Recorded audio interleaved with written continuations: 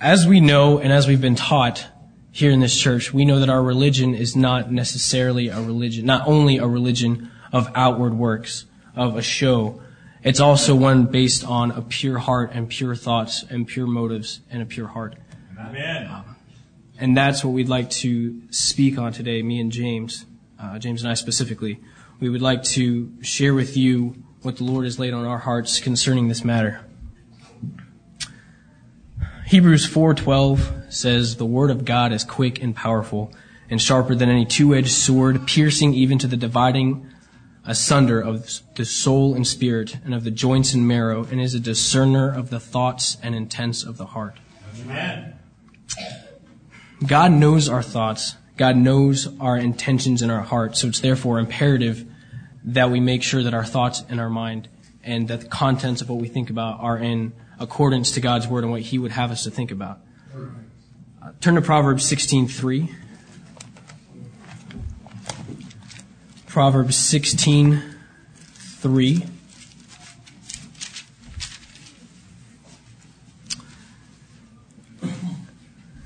"Commit thy works unto the Lord, and thy thoughts shall be established." Amen. Commit thy works unto the Lord, and thy thoughts shall be established. There's something in there that we are supposed to do, an action that we are supposed to do before our thoughts can be established, and that is that we commit our works, commit our thoughts to the Lord. Turn to Psalm 10:4 for me, please. I'm just building a premise of why we are speaking on this tonight and why the Lord led this on our heart.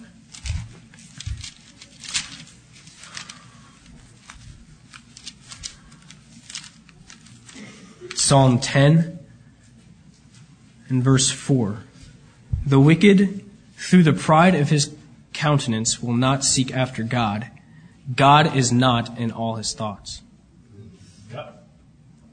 God is not in all his thoughts. That defines a wicked person. So let's think about what it means to be a righteous person and have God in our thoughts.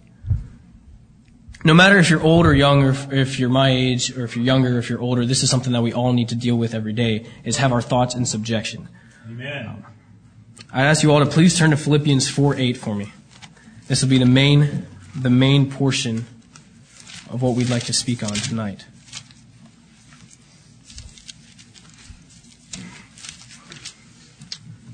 Philippians 4:8. "Finally, brethren, whatsoever things are true, whatsoever things are honest, whatsoever things are just, whatsoever things are pure, whatsoever things are lovely, whatsoever things are of good report, if there be any virtue and if there be any praise, think on these things." This is towards the end of the epistle to the Philippians, and this is how Paul wanted to end. He wanted to leave them with the kicker, or something to remember. A good speechwriter or a good speaker will know that their intro and their conclusion are especially important when giving a speech. Well, Paul was writing a letter to them, and he wanted them to think on this at the very end. He said, "Finally, this is one of the last things I have for you. Listen up. Think on these things, these 8 things."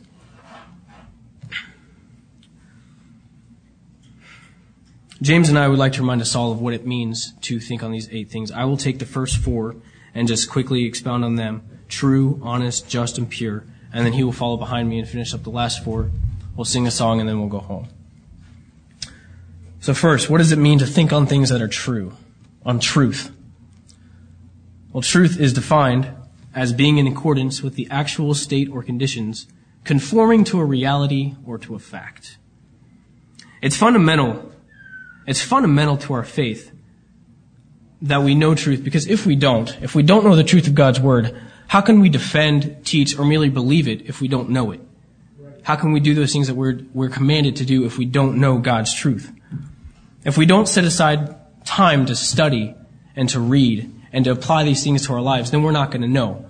So again, it goes back to the verse, you got to commit your ways unto the Lord. You got to commit to want to know His truth.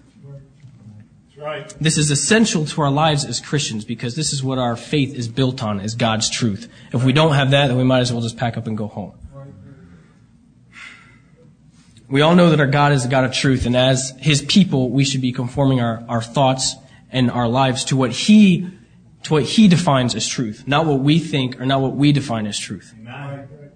In the midst of a perilous time where most Christians like to have their ears tickled with fables and lies and things that just make them feel good and not necessarily what God has commanded. So this is where we must draw a line and say, no, we need to hear what the Lord has for us from His Word and not the fables of men. That's right. As Psalm 10:4 stated, God is not in all their thoughts. And as I said before, is God in our thoughts? Is God in our thoughts on Monday after Sunday? On Thursday after Wednesday? Or even the rest of the day after you have your devotions in the morning or at night? Is God in our thoughts? Is God in your thoughts? He should be. If He's not, there's no reason to think that you're a righteous person if God is not in your thoughts and He's not the motives for your actions. Please turn to Acts 17:11. Acts 17:11. This is a familiar verse, and none of what we're saying tonight is going to be new stuff. This is all stuff we've heard before, but it's stuff that there are things that we need to hear and remind ourselves of. Acts 17:11. These were more noble than those in Thessalonica, in that they received the word with all readiness of mind. They were good ground. They received the word with all readiness of mind and searched the Scriptures daily whether those things were so. Amen. Does anybody remember who was actually giving them the words, giving them the preaching? Paul. Paul, gifted by God, direct revelation from the Holy Spirit, yet they still searched out what he said to see if it was true. That should be us, because we definitely don't have that kind of person giving us the Word of God. Somebody as an apostle that saw Christ risen and given a direct order to preach that way. So we should be noble. We should be searching out what is the truth. What is God's truth? That way we know what we're building our lives on and our church on. God's truth in His Word should be one of the first things we think of, because all of the other words in this Philippians 4:8 build on truth. You can't be honest, you can't be just, you can't be pure. Think on things that are lovely, of good report, without first knowing what the truth of God's Word is and what it says.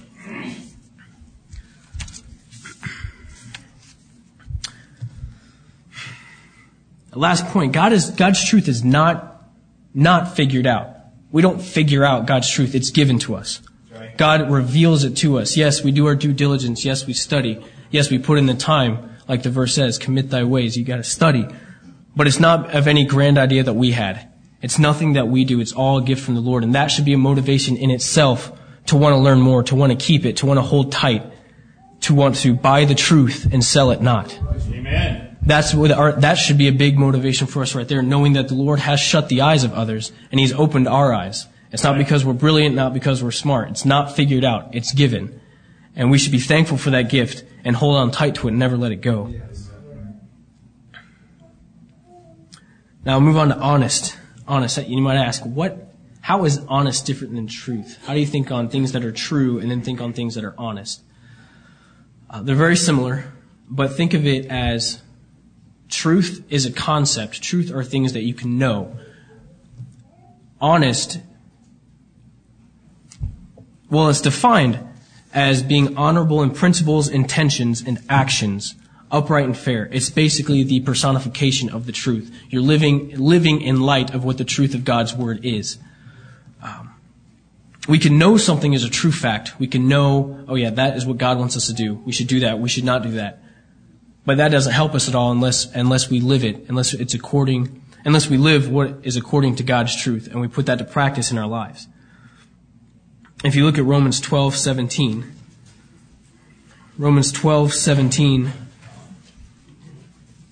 it says, recompense to no man evil for evil, provide things honest in the sight of all men. See here, this is something that we can do in the sight of men. We can be honest. And we should be living honestly, outwardly, because of the truth and because that's our motivation inwardly. And because we're thinking on those things. So how do you know if you're living an honest lifestyle? How do you know if you're obeying the word of the Lord, the truth? Well, love of God and love of others. Those are the two main commandments that we should be following. If we know that we're following those two commandments, loving God and loving others, then we can assure ourselves before Him that we are living an honest lifestyle. If we truly love God and we want to please Him, we're gonna want to follow His commandments. We're gonna want to learn more. But how are we gonna know unless we took the time to read and to find out what His truth really was? That again goes back to the diligence that we have to put in to knowing what the Word is. That way we can follow it. Going back to truth, referencing the good ground that we heard on Sunday. This is just a couple verses before what we heard. It's Luke 8:15. But that on the good ground are they which in an honest and good heart, having heard the word, keep it and bring forth fruit with repentance. And if we look at 2 Peter 1:5-12, we understand, and we've heard this before, that if we do these things, we shall never fall. We can assure our hearts before Him that we keep His commandments. So that's the difference between honesty and truth. Honesty is living in light of the truth of God's Word. Next is just. Just, and I found the definition of trust is guided by truth, reason, justice, and fairness.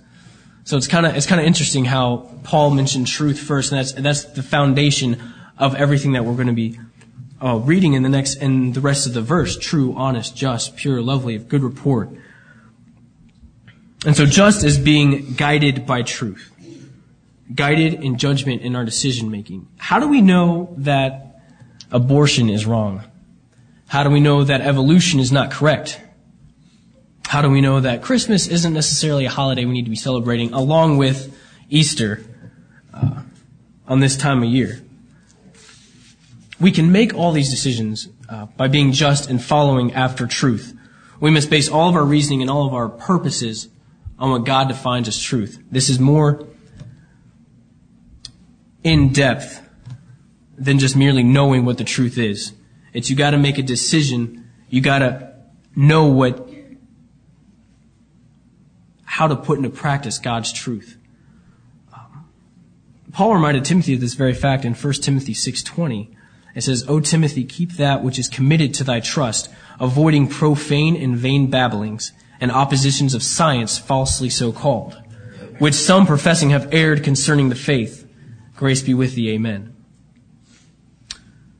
The context here is Paul telling Timothy how to explain to their church members how to lay hold on eternal life again. It's how to make sure that they are children of God. Right. And then Paul says that some have actually gone astray and followed after these vain ideas, these ideas of men that have crept in. And if we don't decide, if we don't set ourselves on the just and true Word of God and base our judgment on what the Lord defines as truth, then we're going to fall astray just like they did. Right. We need to make sure that all of our decision making, all of our actions are decided by what God defines as truth. The last descriptive phrase here that I'm going to cover is pure. What does it mean to think on things that are pure? Well, the definition is free from anything different, inferior, or a contaminating kind. In other words, free from sin. Think on things that are free from sin. Let me ask you something. Do you want to see God? Amen. Do you want God to show Himself to you, and do you want to see Him? Well, turn to Matthew 5:8. I love this verse. It's short, sweet, and the Lord gave it to us for an encouragement, and the simplicity of the Bible is just amazing. The Lord is great. The Lord is fantastic in how He just simplifies His truth for us that we can live it and love it. Matthew 5:8 says, "Blessed are the pure in heart, for they shall see God." How simple is that? Blessed are the pure in heart, for they shall see God. That should be motivation in itself to want to have a pure heart. Now, the Lord knows that we're going to fall. The Lord knows that we are not going to think on things that are pure. That's just a state of our human condition and being how we are. But the good news is that if we confess our sins, He's faithful and just to forgive us our sins and to cleanse us from all unrighteousness, to make us pure again in our hearts, in 1 John 1:9. And thankfully to the Lord, when He died for us, He made us pure before God eternally. And so when God looks at us, he sees the pureness of Jesus Christ. Right. Yes. So that's not what we're talking about here. We're talking about purifying our thoughts in our heart. Thinking on things that are pure. As I said, he does not expect perfection, although he expects us to try. And when we do fall, we have to confess those sins and try and rededicate our heart and purify it and follow him again. James sets up this perfectly. In James 1:27 it says, if you flip there, James 1:27, I just want to show you this. We've heard it a lot, but again, it's a simple definition of what the Lord defines as religion and what he wants us to do. James 1:27 says, "Pure religion and undefiled before God and the Father is this, to visit the fatherless and the widows in their affliction, and to keep himself unspotted from the world." Right. Unspotted. Visit the fatherless and widows. How easy is that? How simplified is that for us to know that that is how we should have our hearts pure and how we can know that we have pure religion? In Titus 1:15, it says, "Unto the pure all things are pure, but unto them that are defiled and unbelieving is nothing pure.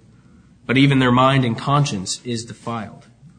Their mind and their conscience. We want our inner voice, our conscience, the way God speaks to us today and convicts us of right and wrong. We want that to be pure. We want our thoughts to feed purity to our conscience. Otherwise, we're going to cut that voice of the Lord that he gives us about right and wrong. After a while, we're going to sear that. We're going to sear that, and then we won't be getting the Lord speaking to us through it. And that's a scary place to be when the Lord leaves you. We don't ever want to come that close. We don't ever want the Lord to not speak to us because we have done something to sear our conscience. And so in order to stay away from that, we must consider where we are in the world, where we allowed places to feed our thoughts, whether it be movies, whether it be music, whether it be places that you go, whether it be friends that you have. We must always be thinking and considering, is this feeding my conscience good things and pure things, or is this going to sear it later on? We need to be thinking on things that are pure. In James 3:17 it says, "But the wisdom that is from above is first pure." If we want God to impart wisdom to us, yes, the verse in James said we should ask and he'll give us liberally. But as we know and as we've been taught recently, all the promises in the Bible aren't to everybody. The Lord's not going to impart wisdom to somebody who's not giving heed to his commandments and doesn't have a pure heart or is not trying to be pure. We should be wanting to seek after the Lord and to try to purify our hearts and then ask for him, ask for his help and ask for wisdom. And the Lord will give it. That's the exciting part of having a pure heart is the Lord will give you wisdom. The Lord will impart all the knowledge, and he'll speak to you and he'll impart wisdom to you. And that should be enough motivation in itself to want to have a pure heart and pleasing him. Right. And so let's make sure that throughout our lives, and especially tonight and tomorrow morning as we have these things fresh in our mind, that we make sure that we're feeding our mind and our conscience pure things, and we're basing all of our judgments and our thoughts, and we're living in light of God's truth that he's given us. Those are the first four: true, honest, just, and pure. And now I'm going to turn it over to James. He'll get the next four for us, and then we'll be led in a song and a prayer, and we'll be dismissed. I'd like to reiterate our thankfulness for this opportunity. It's a great privilege to speak before you. It's a little nerve-wracking, but I'm not up here because of my great speaking ability, obviously. So I'm very excited about what we have to bring before you. So far, it's been great. Thank you, Stephen. In the next few minutes, I'll be speaking to you about the next four concepts from Philippians 4:8. I'm going to be speaking on things that are lovely, good report, virtue, and praise. I'd like to remind you, as Stephen did when he started, that the world and our flesh and the devil are constantly bombarding us with things to think on. Whether you think about the nation, the economy, inward thoughts, anything, fear, sorrow, bitterness, you name it. There's all kinds of negative thoughts that we can have and dwell on during the day. That's all around us and it's within us. There's lots of different things that we can think on through Scripture that can encourage us. The good things from this verse, if we dwell on them, will help us to maintain a godly attitude and will help us to encourage ourselves in the Lord when we are brought down by wicked thoughts. It's not enough for us to be convicted on Sunday mornings alone. We need to have an independently spiritual mindset. Paul said that we are to bring into captivity every thought to the obedience of Christ. In Psalm 119, David declared that he hated vain thoughts. In Proverbs, we're told that the thoughts of the righteous are right. And Psalm 94:11 says that the Lord knoweth the thoughts of man, that they are vanity. Naturally, our thoughts are worth nothing in the sight of God, especially. So what are we thinking on? Let's examine the last four concepts in Philippians 4:8. I'll start with whatsoever things are lovely. Lovely is defined as something that's exquisitely beautiful. It's kind of interesting. The word lovely only occurs 4 times in Scripture. So we'll look at what's beautiful, what's described as beautiful in Scripture. Psalm 29 verse 2 says to worship the Lord in the beauty of holiness. Do we ever think and meditate on this as we sit in the assembly of worship? Or when we worship Him in private? It's one of God's character traits, is holiness. So of course it's going to be beautiful. Amen. There's another thing that is described as beautiful. The virtuous woman from Proverbs 31. It says her price is far above rubies. And they're very beautiful, precious stones. What about our words? Can they be lovely? There's a verse we know very well from Proverbs 25:11 that says, a word fitly spoken is like apples of gold and pictures of silver. And more importantly, I think the best point, we can think on the beauty of our Lord Jesus Christ. Scripture tells us that He is altogether lovely. He was and is perfect in every way, from His work on earth to His work as our intercessor in heaven. Let's think on these things. Next, whatsoever things are of good report. What is a good report? It's basically a good reputation. We can apply this to ourselves as individuals, with a verse we know very well as well. Proverbs 22:1. A good name is rather to be chosen than great riches. And we can also apply this to our thinking on those who are examples to us from Scripture and from even within this congregation. Romans 16 is a good example of Paul. It's full of names of saints that Paul is commending for their works. In 1 Timothy 4:12, Paul exhorted Timothy to be an example to believers and to not let anyone despise his youth. So it's just as applicable to me as a young man as it is to an older member, to be a good example, to be a man of good report or a woman of good report. What about virtue? If there be any virtue. Well, what is virtue? I like this one a lot. Virtue can be defined as moral excellence and righteousness or goodness. It's the rebellion of our flesh and Hollywood that loves seeing the bad boy, the dirty Harry, who likes to go his own way, lives by his own code, crosses the line between good and evil whenever he pleases. But we are to live by righteousness, brethren, to love virtuous men and to think on things of virtue. Virtue also has another meaning in the Bible. Virtue can also mean effective power or force, such as when Jesus was walking in the throng of people and the sick woman touched His garment and He perceived that virtue had gone out of him. Well, how can we apply this? What's the most effective power or force that we, as His children, have in our possession except for prayer? We cannot go to prayer half-heartedly or wavering. James tells us that. James tells us not to think that we will receive anything of the Lord if we don't have faith in prayer. So let us go boldly to that throne, believing the virtue of prayer. Let us think on these things. Lastly, if there be any praise.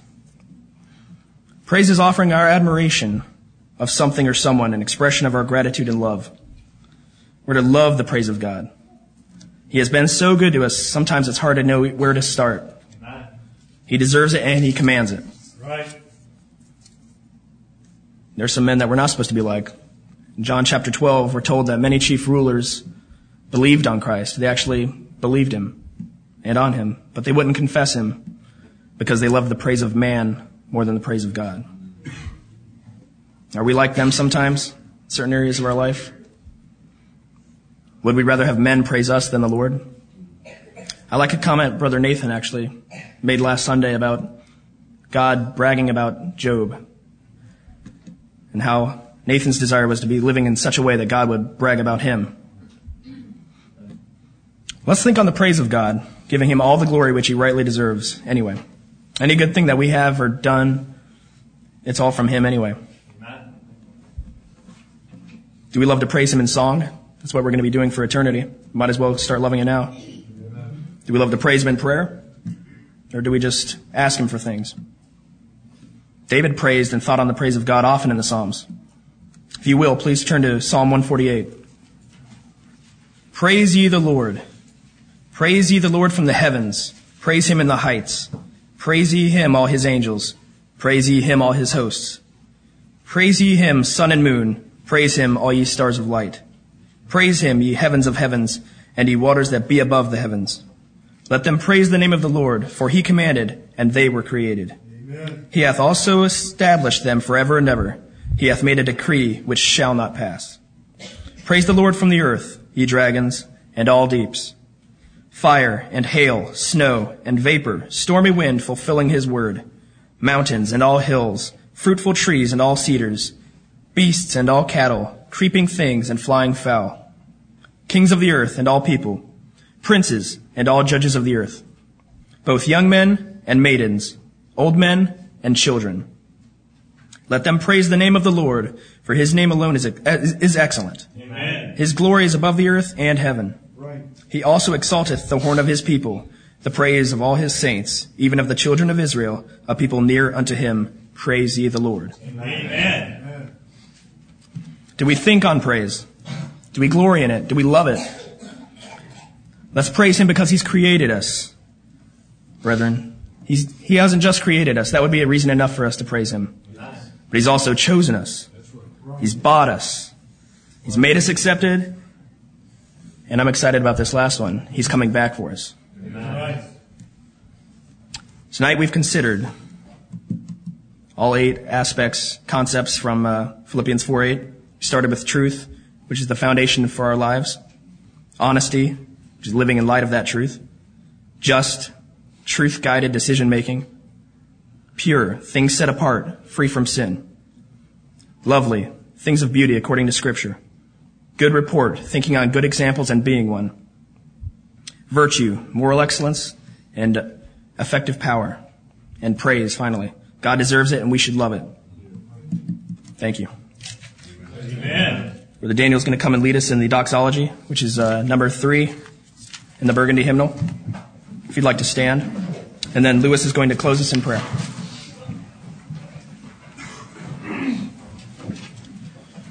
Number 3.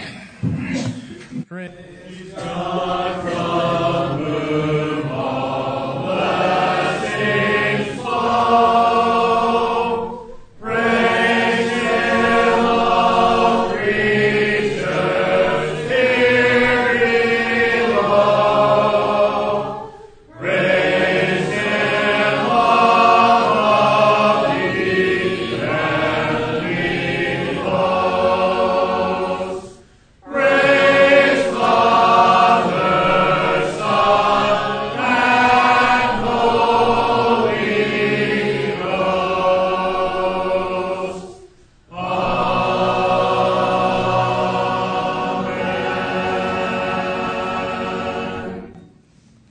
Brother Lewis. Let's pray. Oh, great Father in heaven, Lord, we thank you that we can call you Father, Amen. that you adopted us, that you chose us for nothing that is in ourselves, Lord, but of your own goodwill and pleasure. Amen. And we thank you that you revealed that to us and that we know it and that we can praise you. Yes. Thank you for sending your Son and that he has opened a new and living way into your throne room and that we can come boldly before you in prayer, Lord. And we know that you will hear us and that you will take ear to our petitions and answer them, Lord, because you desire all good things for your children. Lord, this night we've heard a great teaching, Lord, from your word to control our thoughts and to aim them in the correct direction. Lord, I ask you to help us to apply that to our lives, to keep us convicted, Lord, to not let any pricks that we are blessed with, Lord, pass by the wayside, but that we would make changes and that we would stay diligent and that we will stay focused on what is just and pure and lovely and all the rest of that list, Lord. Right. Be with us the rest of this night as we depart home. In your son's name we pray. Amen. Amen. You are dismissed.